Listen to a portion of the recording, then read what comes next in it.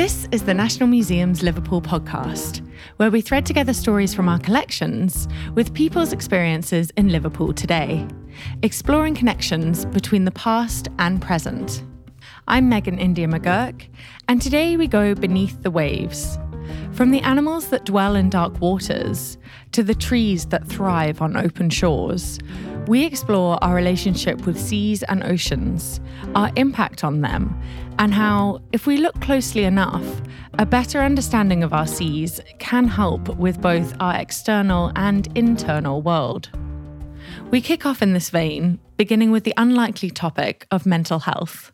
If you can metaphorically get a little cold chisel to knock out of your kind of cranium into the wider universe again, and that first little chink of light that comes through, keep working on it until it's a window or a door, and then you realise that what you felt is a universe of limitation is quite easily, with a little toffee hammer, you're out.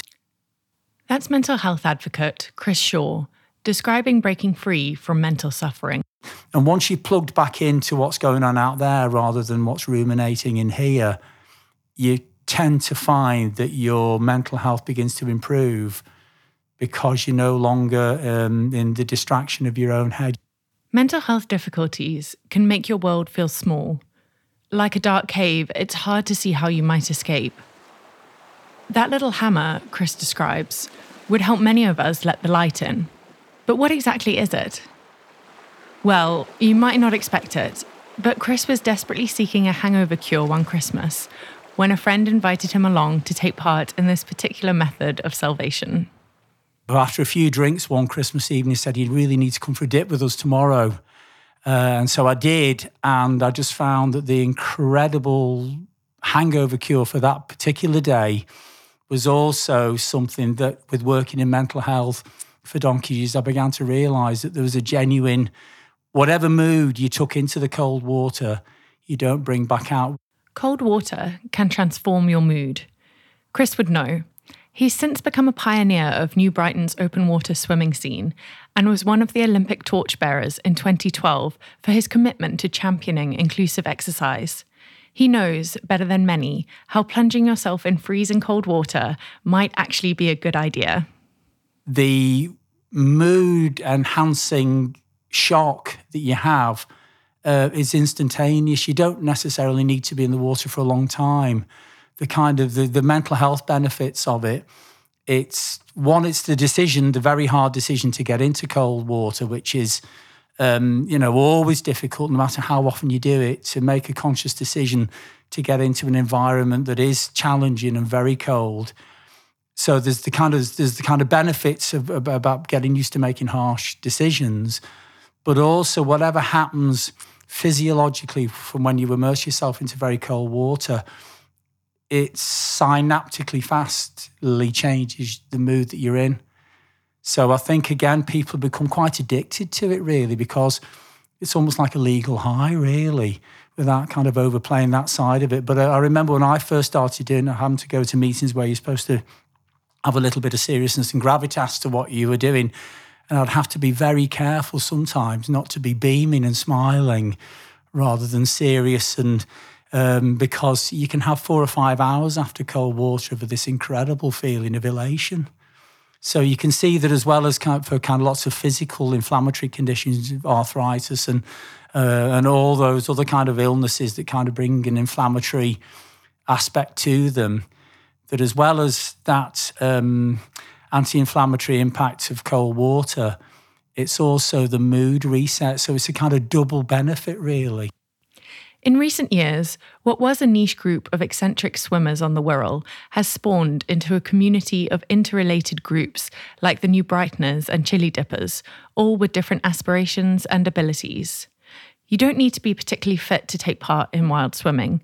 In fact, a non-athletic build often acclimatises to the cold better. Combined with affordability, this makes wild swimming in Liverpool accessible to a wide range of people. Given the potential mental health benefits of wild swimming, this can only be good news when so many of us seem to be struggling. Mental health charity Mind states that 1 in 4 people in England will experience a mental health problem of some kind each year. You have to ask, where have we gone so wrong? Having worked in the mental health industry for so many years, Chris has seen how our development as a species, particularly our separation from the natural world, is not all good news for our well-being. Again, as we evolve into even more complex and sometimes incredible thinking, but also sometimes damaging thinking, the more that we kind of evolve our cleverness, really, you've got to be careful that what you're leaving behind might also be your health. As a species that was kind of traditionally at its very best when it was outdoors, ranging and doing lots of things in common purpose and using this incredible processor that we've got to kind of fathom a way through difficulties that were experienced in that kind of lifestyle, that all that kind of fight and flighty stuff now is kind of translated into everyday anxieties from even just going into shops and things for some folk. The flight or fight response, you might recognise as short breath, tight muscles, beads of sweat, is our survival mechanism evolved to prepare us in reaction to, say, the relatively rare event of a lion attacking. But these days, it's more often triggered by the daily occurrence of a full inbox, leading to chronic stress. Paradoxically, the very real physical impact of freezing cold water could help. Having to make a difficult decision makes some of those other decisions that have become difficult slightly less debilitating. So lots of folk nowadays with anxiety understandably find social interaction and so lots of things that at one time we just took for granted quite difficult. So trying to find a way of kind of depathologizing anxiety, but enabling people to kind of have a range of different things that they can apply to de-anxietalize doesn't necessarily mean that you always have to default for the kind of medication or psychotherapeutic intervention, because very often it's just returning to the simplicity of what we've always done that has efficacy. Chris is careful to remind us that for people who have experienced major trauma, then the right psychological or psychiatric intervention is needed. But when it comes to day-to-day anxieties, pathologizing our mental health may be better for pharmaceutical companies than it is for our own well-being. Perhaps we have more agency than we might think. Chris thinks back to when, as an unwilling atheist, he was working in the faith sector in South Stratfordshire.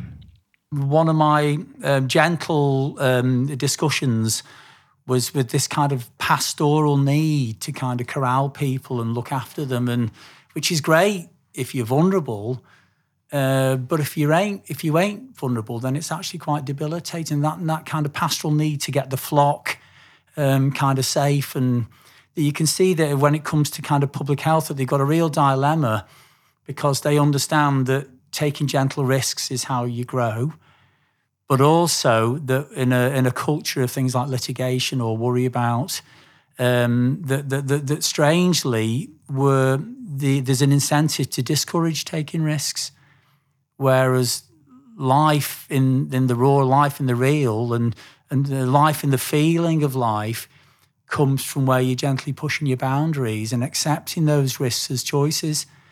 Because to have those choices taken away, because it's safer that way, and you're not going to be swimming in the sea, and you're not going to be, calling the RNLI out for you. That sadly, you can see why there's a need for society to do it, but then don't be surprised if all those dependent folk don't end up one with the or the other marching off to primary care because they're suddenly finding life scary in ways that then needs a doctor or a pill or a potion or a psychotherapist to kind of dig out. And again, I know that sounds fairly fringy, but I genuinely believe that if you're not gently taking the choice to take gentle risks, then you are closing down aspects of your life that are so important. This reminds me of a favourite chapter from Ken Kelsey's One Flew Over the Cuckoo's Nest, when the novel's raucous protagonist, McMurphy, commandeers a boat and hustles his fellow band of psychiatric patients out to sea. Dodging the overbearing rules of the hospital to muck about in the waves, they felt alive again. Of course, even in the novel, it's not long before they're in danger, and in the real world, it's paramount to go out to sea in a trained group. Amazingly, the Mersey has the fourth biggest tides on the planet, and so it's critical to be trained and have an understanding of the Mersey's moods. But if you do, the benefits can be huge. I mean, we've literally trained hundreds of folks now around appreciating the what the Mersey does and how to swim it. But this one event every year that's been going on for probably 30 odd years now, that we've taken loads of folk from not classing themselves as swimmers to being safely competent and strong enough to swim across the Mersey. And it's only a mile and a half swim, but it's a pocket battleship of a swim because the currents are so powerful. So to have someone like one guy who'd lived in Seacombe all of his life and at the age of 74 swam across the Mersey for the first time and said it had always been his ambition, and to see him chugging round the coast to kind of land in Birkenhead, for me was an incredible feat of endurance. And so I think again that recognising that we've got all these incredible things on our doorsteps, and rather than viewing them as kind of things that you've got to be afraid of, that if you know the rules and you go with the flow of nature rather than trying to swim against it, we have some phenomenal swims as long as you know the tides. Because if you get it right, you're tide assisted. If you get it wrong, even if you were Michael Phelps, you wouldn't be swimming back against it. In a world where we like things guaranteed, we've become quite detached from both nature and our emotions. The unruly nature of both are sometimes scary and often inconvenient, and so it's tempting to try and avoid them. Yet the pandemic has shown us just how damaging staying within our four walls can be for our mental health. Without learning to ride the tides, both physically and emotionally, we miss out on much that is good in life, often right under our noses. My favourite dip is off Vale Park Bank off New Brighton, where you have a seal's eye view of the Liverpool waterfront. And again, because everything is heightened and accentuated visually as well as kind of mentally, that looking at Liverpool as dawn in the winter is just kind of reddening up behind the views are incredible. And we've also had harbour porpoises and seals. So again, to have a family of harbour porpoises as a kind of front drop to that iconic waterfront. And no matter how many times you see Liverpool from whatever perspective or vantage point you're looking, to see it from the nose down, immersed in water with only your eyes above, is to look at something that's very familiar afresh. Taking inspiration from speaking to Chris, I've just about managed some freezing cold showers and have to say they do give you a zing for the day. But there is nothing quite like the view of Liverpool as you come in from the Mersey, especially if it comes with some porpoises and seals. Certainly for the team at World Museum's Aquarium, it's not just the seas and oceans they care about, but the incredible animals within them. Here's Toby Taylor. Hi, I'm Toby Taylor, a local radio broadcaster and journalist based here in Liverpool. Living in the city, it's hard to escape our close proximity to, and the city's historic relationship with, the sea. While space has famously been labelled the final frontier, arguably it is our planet's seas and oceans that have a stronger claim to that title. Covering nearly 70% of our planet, and with over 80% of them still lying unexplored, the oceans are central to life on Earth. From the air that we breathe and the food that we eat, they are also the world's largest habitat, providing homes for thousands of species of plants and animals. One of the strangest and most interesting species in our oceans is the octopus. These 8-legged, alien-like creatures are renowned for their intelligence, ability to change colour, and even tool use. In April 2021, Polpo, a young octopus vulgaris, or common octopus to you and me, arrived at the World Museum's Aquarium.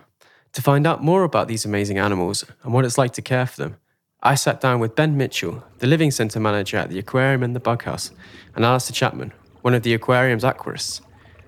Both of them have worked extensively with Polpo since she arrived. I began by asking them why, out of all of the thousands of species in the ocean, they had thought of having an octopus at the aquarium. Octopus are my favourite animal, basically. So they're part of the cephalopod family. Things like squid and nautilus are part of that as well. But yeah, I really, really love octopuses. we've had a different species before in the past, the lesser octopus, and they were a lot more timid, a lot more shy. They're amazing, amazing creatures. When I was younger, I just was obsessed with aliens. And then I realized that in the sea, there's loads of species that are very much like aliens. So I think that's why I was kind of drawn to the octopus. Also, I don't know if you've heard the theory that octopuses are actual aliens in the sea. I don't know if it's a credible theory, but it's like they're so different from all other animals that perhaps they did come in on a meteorite. One of the first things we did actually before we got the octopus, we were thinking about when the aquarium was about to be refurbished, that we had a space where basically we were like, this would be a good space for an octopus tank. And we have a vet that visits every 6 months, and every year we have an ethics review. So we go over like any kind of new things that have come up that we want to kind of discuss like the ethics of. And so because we were thinking about getting an octopus, we discussed with our vet, like what are the ethical things to consider? You know, like, is it appropriate to have an octopus on like in captivity in an aquarium and things like that? And her advice was that because they are intelligent, they do need more attention, more enrichment than like a lot of the animals that we have on display. And so as a part of that, Alistair created like a method of recording our interactions with her every day, as well as the feeds that we do. We will kind of just have like a period of time where we will just play with her. And then on the sheet, we will say like what we did, whether we were just playing with her like by hand or whether we were using any of the many, many toys that we've got gathered around a desk. Basically, we collect like bath toys and dog toys, anything that we think will survive in the water, like we'll try with her. We'll have a little play with it. We'll record how long it was, what we did, and whether it was a positive or a negative experience for her, because they do have very different personalities. Like if you have like a very shy octopus, obviously you wouldn't be able to sort of play a lot with her because they might want to, you know, like just keep themselves a little bit more. Fortunately for us, we've got a really wild, really wild one. And so like basically anything that we'll try with her, she really engages with well and she really enjoys. By the sounds of it, Polpo was clearly quite a playful octopus. But this got me thinking, how do you actually play with an octopus? It couldn't be as simple as playing fetch, could it? I have done things similar to fetch where if you've got like a ball that's got like a lot of air in it, if you can like force it to the bottom of the tank as much as you can, and then it'll like come back up to you. And so if she can grab it in the period where it's flowing up and down, especially like if it's got something like when we do our feeds, we'll also add a little bit of enrichment to it. So we'll like trap it inside like a little, like a waffle block that we'll construct. And they float as well, so we can like force it to the bottom of the tank and it'll go up and down. And she has learned to recognize that they've got food in, so she's always very eager to try and grab them. But we have just got like a lot of toys that we've either stuff that we've bought, we've found in charity shops, or like things that we've put together with bits of like equipment that we find in the aquarium. Like we've got lots of pipe work and bits like that. So we'll make little gizmos to try on it. Yeah, like we have like say like dog toys. So like you can play tug of war with her. Like she's really strong, so you can like tug on that. And she likes human interaction as well. So you can just like wrestle. So you can she'll just like crawl up on your arms, and then you just take your arms out of the water and, you know, try and get her off and stuff. But she seems to enjoy like an octopus wrestle, I'd say. The puzzles we give her are quite different. So we've got the waffle block which you can pull apart, and then inside the waffle blocks we'll put another puzzle in. So it could be a Tupperware, so she'd have to take the Tupperware off. There's also screw drawers, so she has to like unscrew to get the food. My favorite is putting a Pokeball in, where she has to squeeze that open. So it's all like different methods of her to like different ways for her to get into the food. Also like with pipe work and things, we've got some big like valves. So you turn the valve so that it aligns with the pipe, and then that means the pipe's open for water to flow. And if you like turn it horizontal to it, it'll cut off the flow of water. Yeah, so we can put food in the valve and then close it. So the food's inside the closed valve. So she has to open the valve and then get her tentacles into like the small tube that's now open. So yeah, she's figured all that out. So it's quite impressive. Yeah, because I think like when we come up with stuff, like especially early on, if it was something where we're like, oh, we don't want to start her on that because that is just a bit too unfair, especially if like they are related to food. Obviously, we do want her to eat, so we wanted to start her off with stuff that she could do.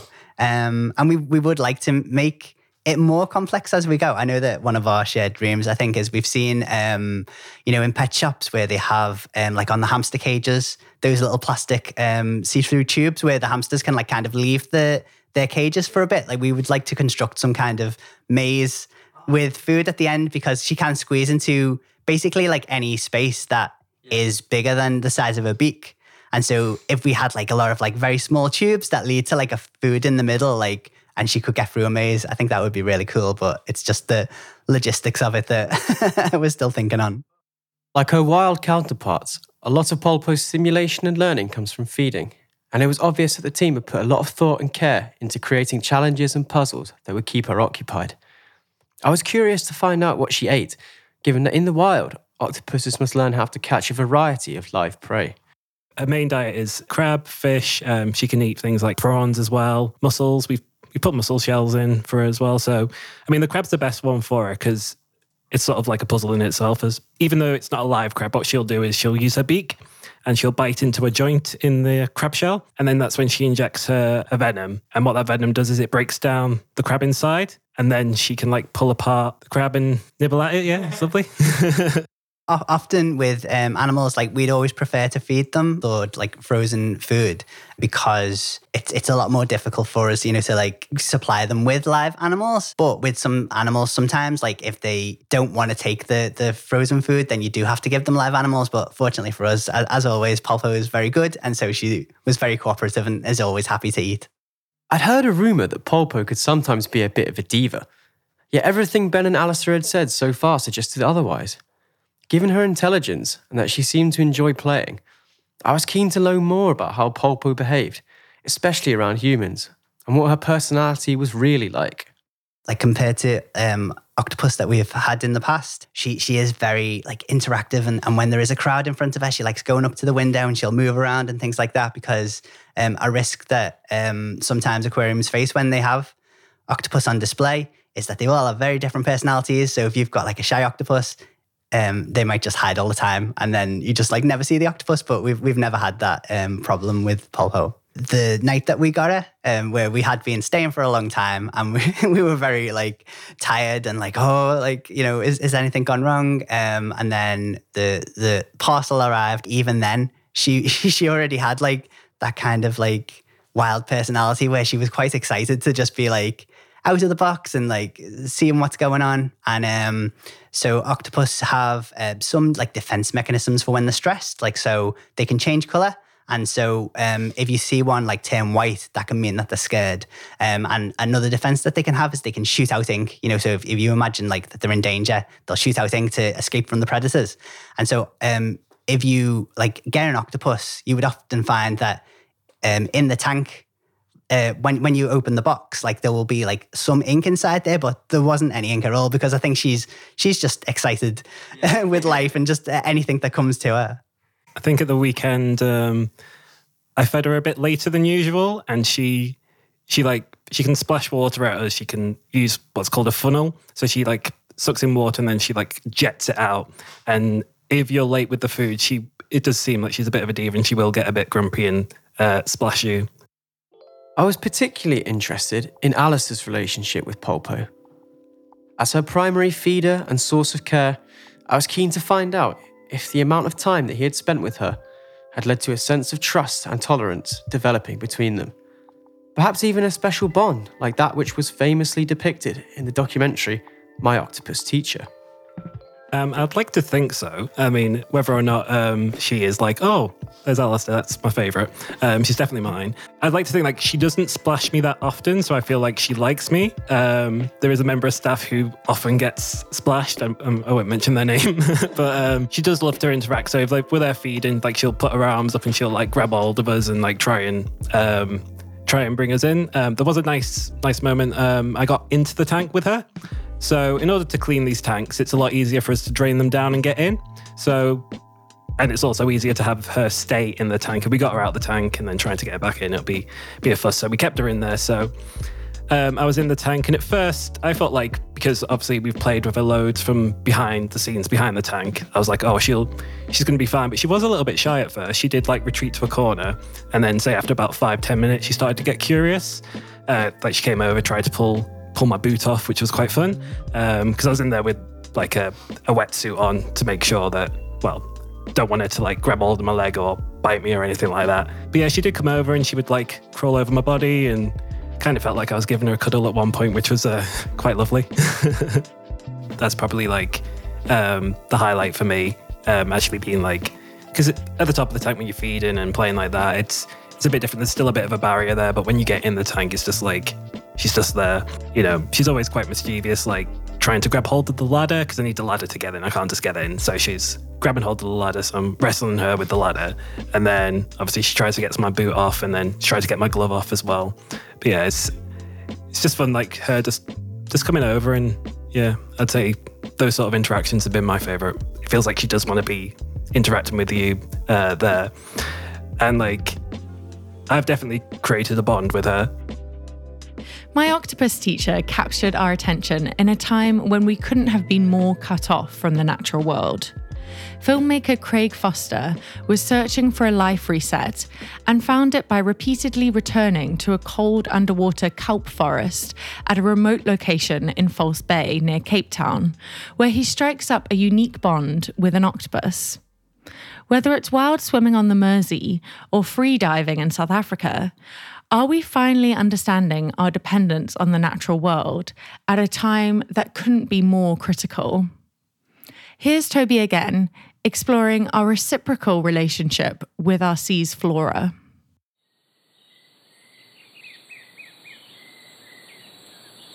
Nestled amongst the amazing exhibits of the World Museum's aquarium is a display exhibiting one of our planet's most interesting marine habitats, mangrove forests. Mangrove forests are amongst some of the most biologically diverse habitats on our planet, providing food and sanctuary to a vast array of animal and plant life.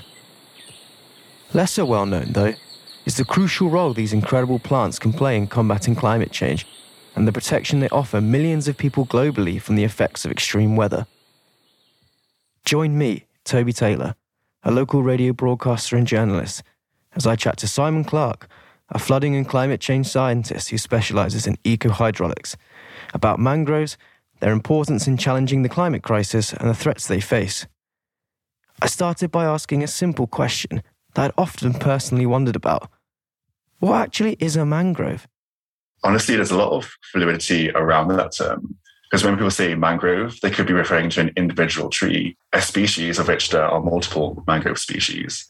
Or they might be referring to the actual ecosystem itself. So when you say, oh, the mangrove, do you mean the forest or the tree? And which type of tree? So there's definitely a bit of I suppose some uncertainty when you really talk about it. But what people really generally refer to is this semi-aquatic habitat, this boundary species. So mangroves themselves are salt-tolerant trees, what we call halophytes. And basically, they're adapted to live in these liminal boundary systems that have really harsh conditions. So you need to think about regions which are just near the equator. You'll find mangrove forests along the coast there. An estimation by the World Bank suggests that in over 100 nations, which is uncover about 700,000 kilometers of coastline. So they're extremely prevalent wetland area. They're just a tree with a lot going for them. They provide an area for aquaculture. You have two ecosystems interacting here, freshwater and saltwater. A lot of oceanic species use mangroves as nurseries. There's a huge amount of biodiversity due to the interaction between these different ecosystems. And as a result, you get some really great characteristic species in there, like the archerfish, obviously iconic fish, famous for spitting water as a projectile to knock prey into the water to eat. Many of us will have seen the incredible biodiversity of mangrove forests, either at the World Museum, where you can watch the amazing archerfish that Simon mentioned catching their dinner, or thanks to the legendary broadcasts of David Attenborough. But their impact on human life was still relatively unclear. I asked Simon if they provided any benefits to people, and particularly if they had any role to play in helping humanity face its most significant challenge to date, the climate crisis and climate change. So the main way mangroves protect against climate change is by protecting people from flooding. So climate change is predicted to increase the intensity and frequency of coastal storms, for example. And the way mangroves do that is by catching the energy of the waves. And the key principle behind that is that waves don't transfer water, they transfer energy. So it's really that energy that's important, that's creating those ripples, not the actual water that's going along with it. So the way we capture that energy is by using the mangroves as a buffer to absorb energy. So when the waves hit the mangroves, all the root systems, the husks, the leaves, capture the momentum of the wave. And then that reduces the wave height. It reduces the intensity with which the waves while hitting the shore. The actual proportion is per 100 meters of mangroves, it reduces wave height by some 40%. And so at the other end of a mangrove where people might be living, you'll have much smoother water than on the other side. And of course, it just doesn't matter for water as well. The other key mechanism for driving waves is wind. Wind often helps reform waves after they diminish by giving more energy into the water. So when wind travels through a mangrove, the energy is also absorbed in the trees. So the air behind the mangrove will also be calmer. And this means the wind will no longer be able to whip up and reform those waves. So it's a bit of like a pincer movement where the waves of the ocean are calmed by engaging with the mangroves and the energy being absorbed there. But the wind can't reform those waves as well. Mangroves are also cheaper. They're about 4 to 6 times cheaper than the most commonly used alternative, which are submerged breakwaters. And one of the reasons why they're cheaper is as climate change increases sea levels, as it changes the intensity and frequency of these storms, we're going to have to adapt the defenses we have in place. So with mangroves, that's a simple case of good forest management, making sure the soils are healthy, making sure the forest has room to propagate. And with these more hard defenses, as we say, this hard engineering, you need to either place more concrete down, more rocks, which is harder to produce, more logistically difficult to move, or you want to increase them in size and cells, which again is very costly. They're also more costly to repair. As imagine repairing like a little concrete bunker or a rocky reef out to sea is going to be more costly than a forest on the shore, especially when a forest itself grows back, right? It's its own sustainable ecosystem. It was surprising to hear that these water-based plants are essential for life to survive on land, and that they're essentially acting as unsung heroes, protecting millions of people across the globe. Given that they've filled this important role, surely mangroves across the world would be protected from human activity and their growth encouraged. So mangroves are a forest in crisis, essentially. Since the 1980s, about 20% of the world's mangrove forests have been lost, which is at least over 35,000 kilometers off the top of my head. And this has largely been due to human activity. A key example of how humans are impacting upon mangroves or damaging mangroves is actually summarized by the shrimp farming industry. Artificial shrimp farms make up about half of all global shrimp production, and they use mangrove forests to do it. They're like a multi-billion-dollar industry, tens of $billion go into it. It's surged and grown since the 1980s by a huge level of production, but it's also really damaging to the forests. So artificial shrimp ponds will replace trees.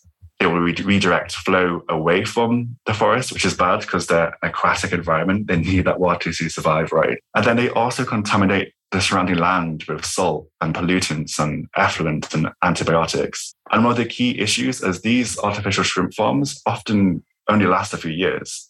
So when they go, they leave behind this impoverished land, which is useless for humans, but also useless for wildlife. They can't produce it, can't grow back.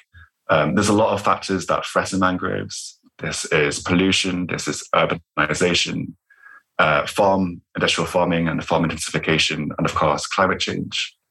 But also all of these factors are interlinked as well. So climate change will impact mangroves due to the rising sea levels, changing air and water temperatures, and the intensity of storms that come in, the increased intensity and frequency of these storms. And mangroves can adapt to this. They migrate. They'll slowly move up or down the coast to areas which are more suitable for them to thrive. But the level of urbanization that's undergoing in a lot of countries restricts mangroves. So road infrastructure, cities and towns, agricultural zones, they all really restrict the mangrove forests to where they are now.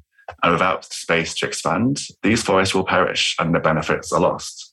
For example, the Philippines have lost half of their mangrove forests in the last century, and that's just due to urban development. It was disheartening to hear that yet another natural habitat was under significant threat from human activity, particularly one that played such an active role in protecting humanity from the worst effects of severe weather. I wanted to know how the plight of mangroves could be brought to the forefront of people's minds, and if museums could help with this. I think a key point is awareness, and a key point is bringing attention to that awareness. So those are two different things. By bringing attention is you highlight perhaps the more interesting aspects of mangroves. So maybe you can highlight the hermaphroditic fish that like live in the branches, or the archerfish, for example. And then now you're talking about biodiversity, right? You've got to step in. And then it's like, well, why is biodiversity good? Well, it helps the economy. It kind of shows how important mangroves are. And then from there, it's just a step-by-step process of like, kind of, you put the really shiny thing there, but then you switch it around with like, and also this is some really stuff we need to know. It's a very common tactic in science communication, right? People, when I communicate science, people love hearing about disasters. Like, look at these huge hurricanes, these huge floods. And then it's like, but also things are kind of getting worse. We are losing our flood predictions and we need to do something about it. So I think museums are great in terms of raising that awareness. And there's certainly a lot that can be said to it. I think mangroves in particular are a good case study just because there's so many angles you can approach it. You can use biodiversity. As I said, people love animals. It's an easy avenue to approach people from. But at the same time, people care about jobs. They care about how they're going to live. The news about the climate crisis and climate change is often overwhelmingly negative, with good reason, as there's been little in the way of meaningful political action taken to try and combat it. I wanted to hear Simon's perspective on it. As a climate change scientist and expert on ecohydraulics, he was better placed than most to give me an honest answer on the future of mangrove forests and the climate crisis itself. Was he optimistic about them? Was there anything the average person could do to help? Am I optimistic? I'm tense, I think, is the best response I have. We know what needs to be done. There's absolutely time to change, but we don't have that much time. And political change is very slow. So yeah, it's absolutely a mixed bag in terms of how I'm feeling about the future. If you want to make a behavioral change to help mangroves, eat organic shrimp. If organic shrimp farmers usually have a mandate where they'd protect at least 50% of the mangroves in the areas they use. So if you eat seafood, look for the organic shrimp. I know that artificial shrimp will be very likely going at the detriment to the environment they're made in. And beyond that, again, it's pushing for that political and policy change, making sure you have a loud voice about it, telling people you know about projects, making people more aware of what's going on, and also contacting people and decision makers in power, whether that's through directly talking to the MP, or maybe you're wanting to get involved in a larger organization that perhaps lobbies for change, like a charity perhaps, or an organization. A heartwarming story, I think, is how the now ex-Minister of Environment for Senegal now leads one of the world's largest mangrove replanting schemes. I think by the mid-noughties, Senegal had lost about 133,000 acres of mangroves. What he did is set up a project which has since replanted about 40,000 acres. So you look at those projects, see what needs support. If you can, as an individual, support them somehow, then do so. You can maybe it's monetary support, maybe it's some other kind of support. And so there's optimism in that we know what to do. There's a lot of hope there. We can change the direction we're going in. Action against climate change can feel like a swim against the current. But as we rekindle our closeness to the natural world, we find we have so much to gain from a more harmonious and balanced relationship with it. Not just for the critical protection of the planet's flora and fauna, but our communities, quality of life, and mental health. If you enjoyed this episode and would like to hear more stories like this, you can support us by making a donation or becoming a member at liverpoolmuseums.org.uk/join and support. Thanks for listening to the National Museums Liverpool podcast, and remember to check out the other episodes in the series.